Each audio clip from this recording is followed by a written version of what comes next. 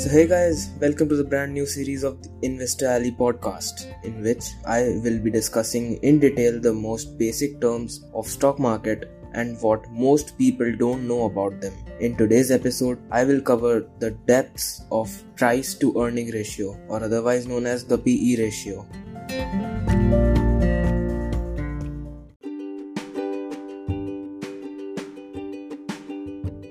Most people currently invested or trading in stocks know what a PE ratio is. Simply put, it's the market price of a share divided by earning per share, or the EPS.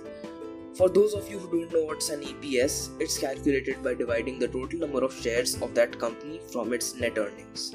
Now for example, if PE ratio of a stock is 24.5, then this means that on an earning per share of say 10 rupees, the buyer is ready to pay 245 rupees. So 24.5 is 245, which is the stock price, divided by 10, which is the EPS. Simple, right? But wait, there's more. Broadly, PE helps an investor take decision on whether a share is expensive or cheap. So general thumb rule followed by everyone is a lower PE ratio implies that stock is cheap, or we can say undervalued, and a higher PE ratio means that the stock is expensive or overvalued. At the same time, the investors are also willing to pay a huge premium to buy it, which tells us the investor's confidence in that company. Now keep in mind that these numbers are relative to other competitors in the industry. Now take for example the IT industry, which consists of tech giants like Tata Consultancy Services and Infosys. So PE ratio of TCS is 23.49 and that of Infosys is 20.05 as of June 2020. From these figures, I can clearly say that I am getting Infosys at a more discounted rate as compared to TCS due to its cheaper PE ratio. But there is more to it than meets the eye.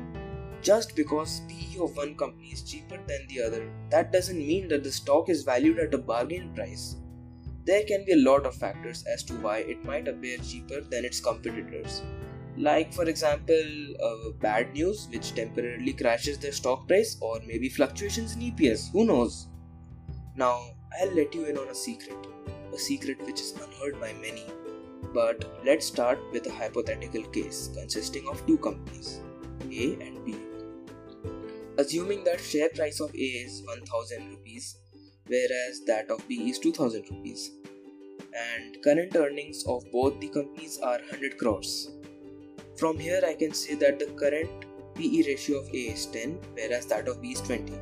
Now in general sense, most people would go for company A as its PE ratio is less in comparison. It seems attractive, I must say.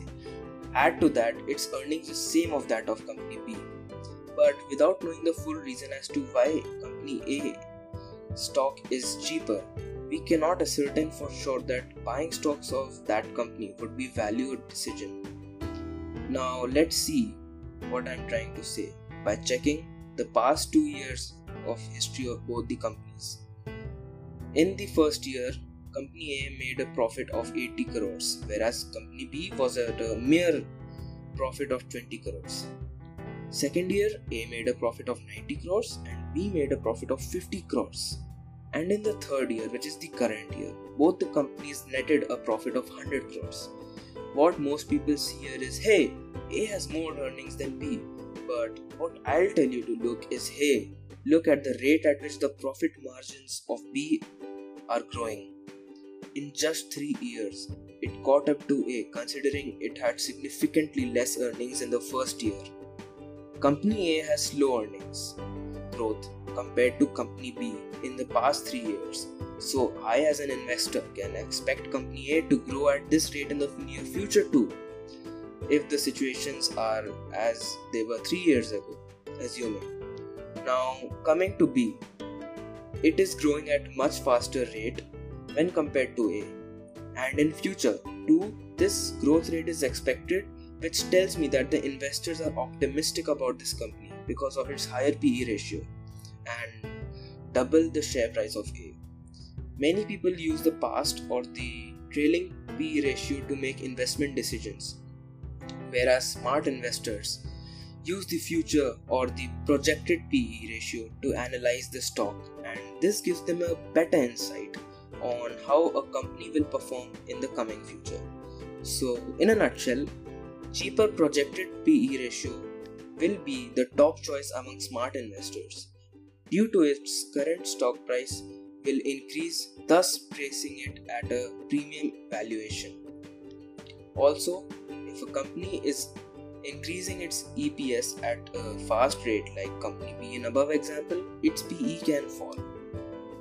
Though it never really happens because the share price appreciates, which keeps the PE steady. But the price at which you bought the share when divided by the increased EPS will make the PE less, implying that the expensive price at which you bought the share is no longer expensive, it's cheap.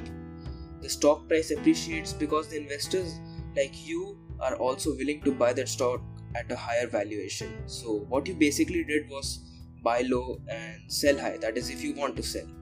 Frankly, as an investor, I don't really care about the high PE, knowing that the company will grow at a really fast rate like its previous track record. Similarly, PE ratio can also deceive you. So in cyclical sector, take for example real estate or sugar industry, due to seasoned earnings, one cannot correctly judge the companies based on PE, as 1 year their EPS might increase tenfold, thus reducing the PE, and the next year it could fall by 50%, leading to a more expensive valuation. So maybe buying these companies when their EPS has fallen will be a better judge, knowing that their earnings will be better in the future, but that's not a method I would recommend. A better judge here would be the price to book ratio, which I'll cover in a future episode. I am sure by now you must have mastered the PE ratio, and now if you wanna keep discovering such secrets of the most basic stock market terms, then stay tuned for more episodes to come, as things are really gonna get interesting.